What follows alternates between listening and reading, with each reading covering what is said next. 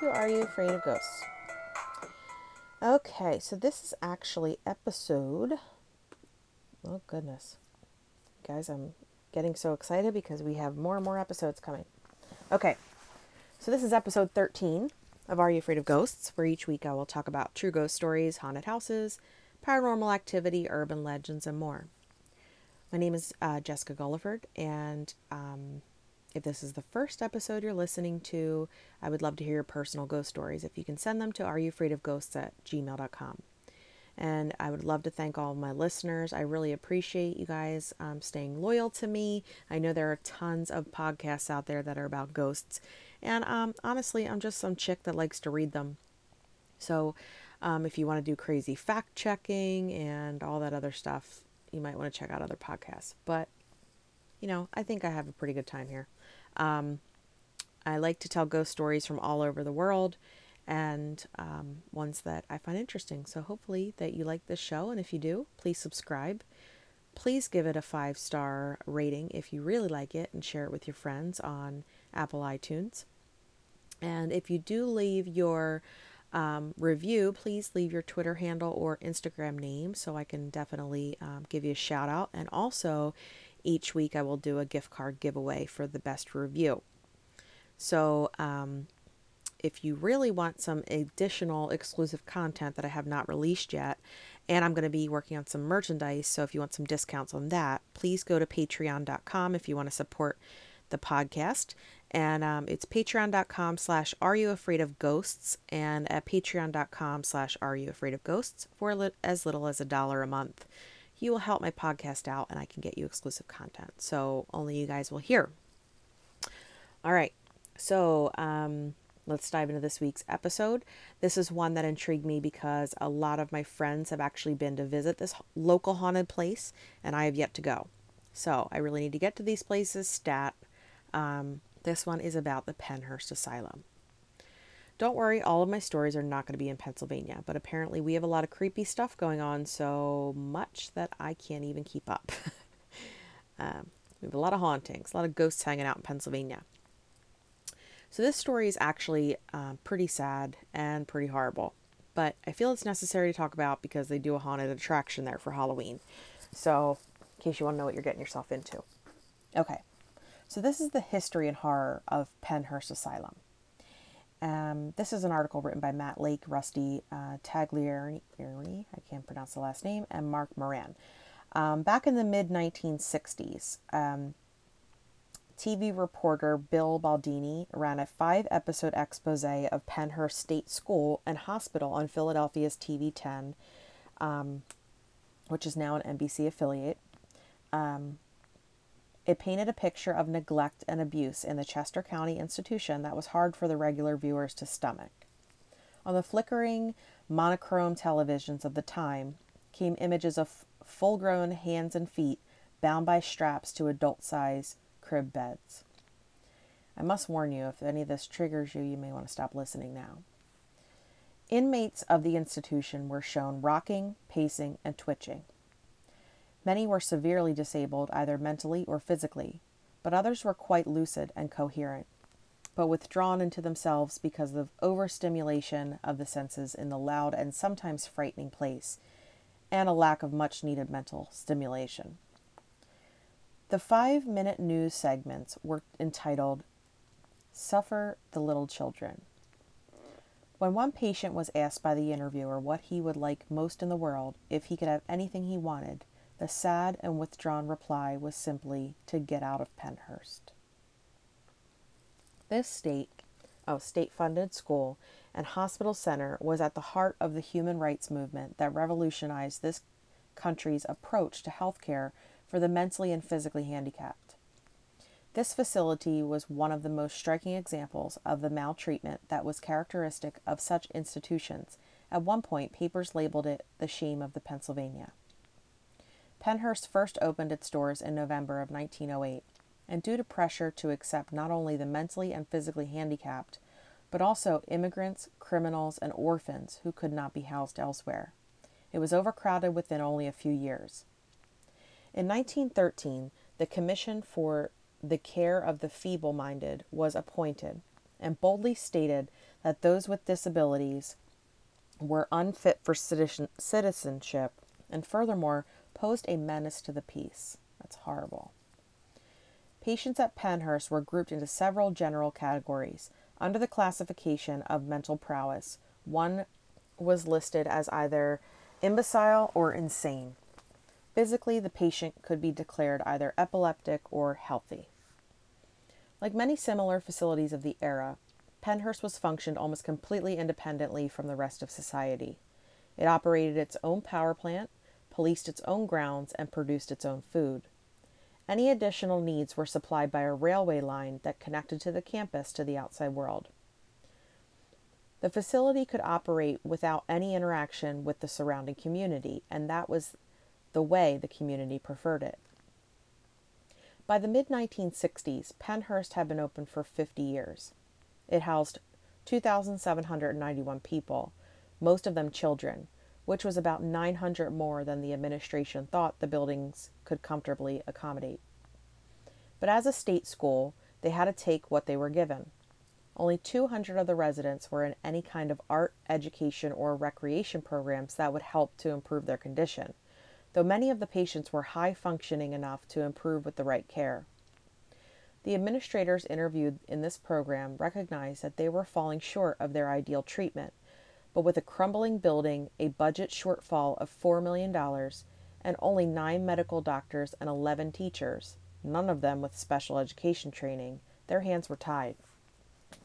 Probably the most chilling scene in the 30 minutes of documentary footage in the TV10 report showed one of the hospital's physicians describing how he dealt with a particularly vicious bully who had brutalized one of his other inmates. He described how he had asked one of his colleagues which injection he could use to cause the most discomfort to a patient without permanently injuring him. Then he proceeded to administer that injection to the bully. From that point on, it was inevitable that the hospital would close down. But it took 2 decades of legal actions, federal judgments made and overturned, and growing financial crises for the place to be shuttered. By the 1980s, overcrowding, lack of funds, inadequate staffing, and decades of abuse and neglect accusations caught up with the operation, and in 1987, Pennhurst closed its doors. Its death was not without positive impact, though. The martyrdom of its long-suffering patients helped put into motion changes to medical practice across the country and to society as a whole. Despite the ultimate outcome, many former residents and staff members maintain that Pennhurst served some of its inmates very well. Some high-functioning patients received the treatment and therapies they needed to prepare themselves for living in the outside world, and some patients were so mentally handicapped that they injured themselves at the slightest provocation. One patient would charge into the walls head first. Such patients probably needed to be restrained for their own protection.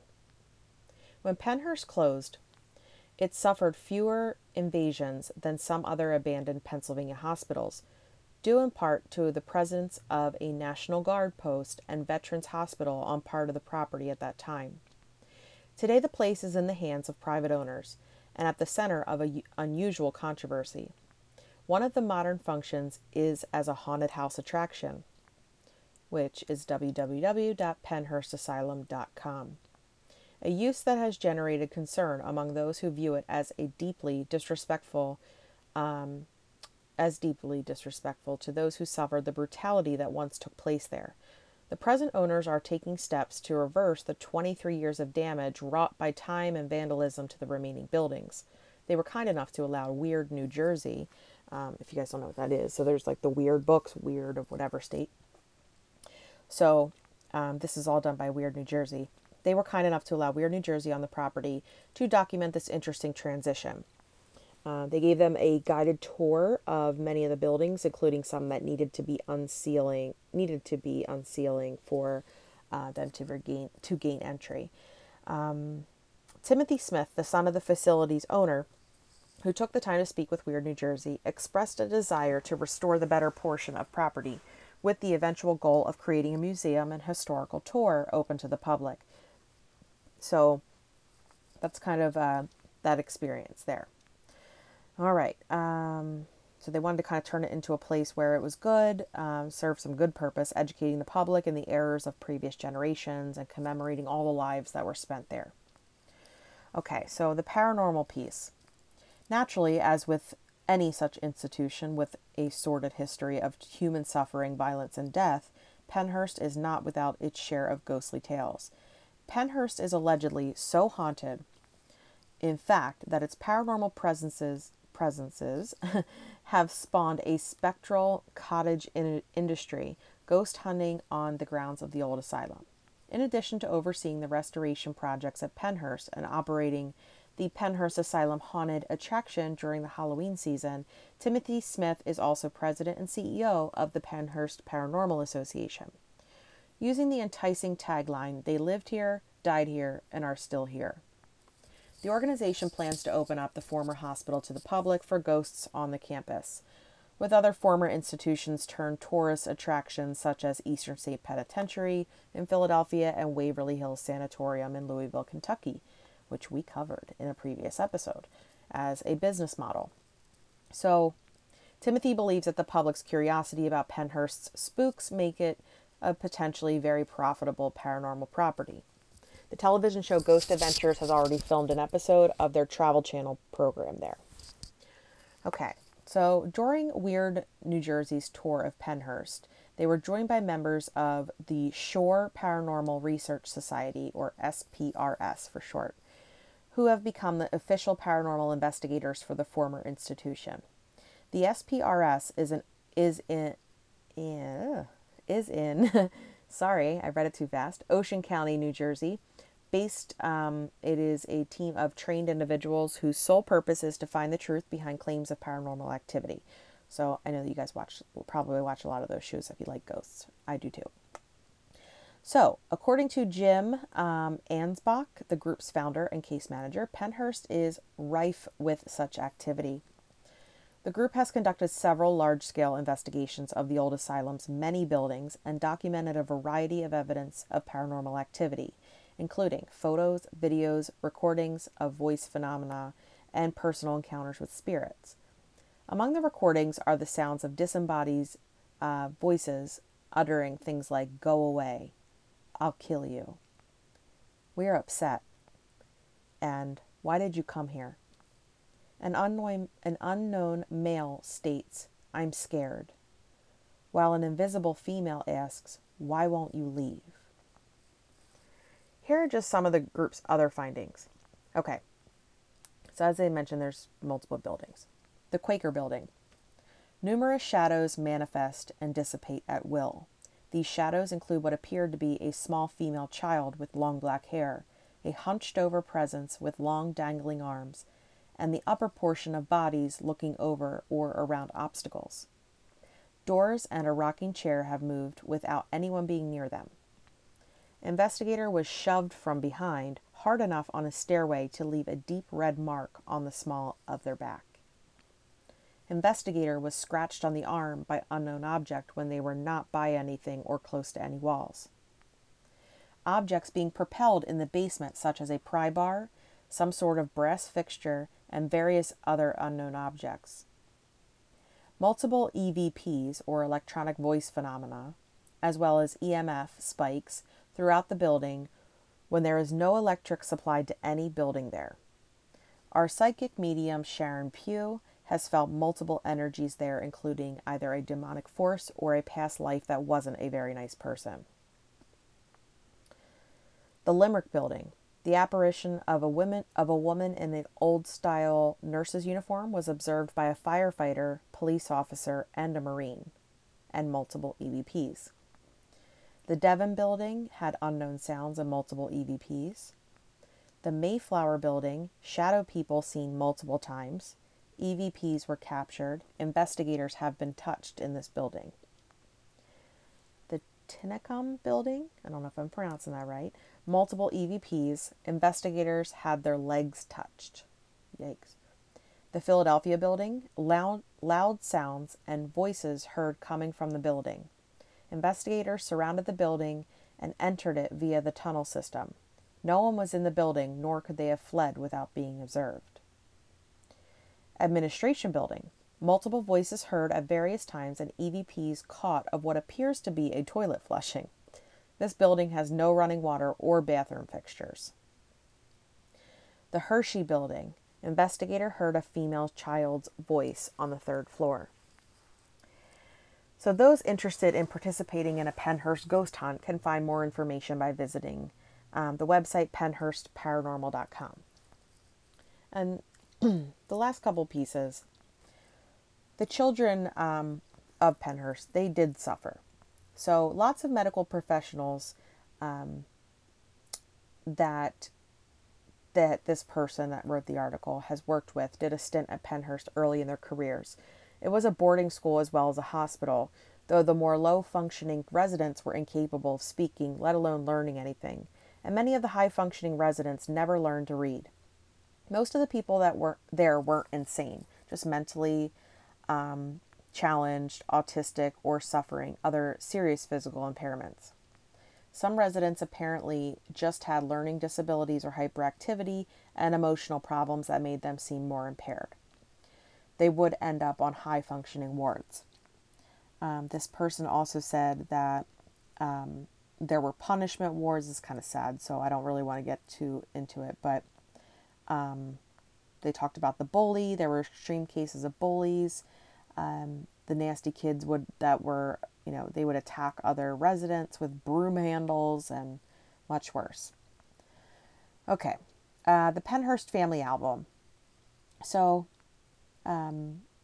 this is also tying into the same article. When I went to Pennhurst at night, it scared me halfway to death. When the wind blows across the buildings, it sounds like someone walking. There were dead animals there, and what looked like blood on some of the equipment. Once is enough.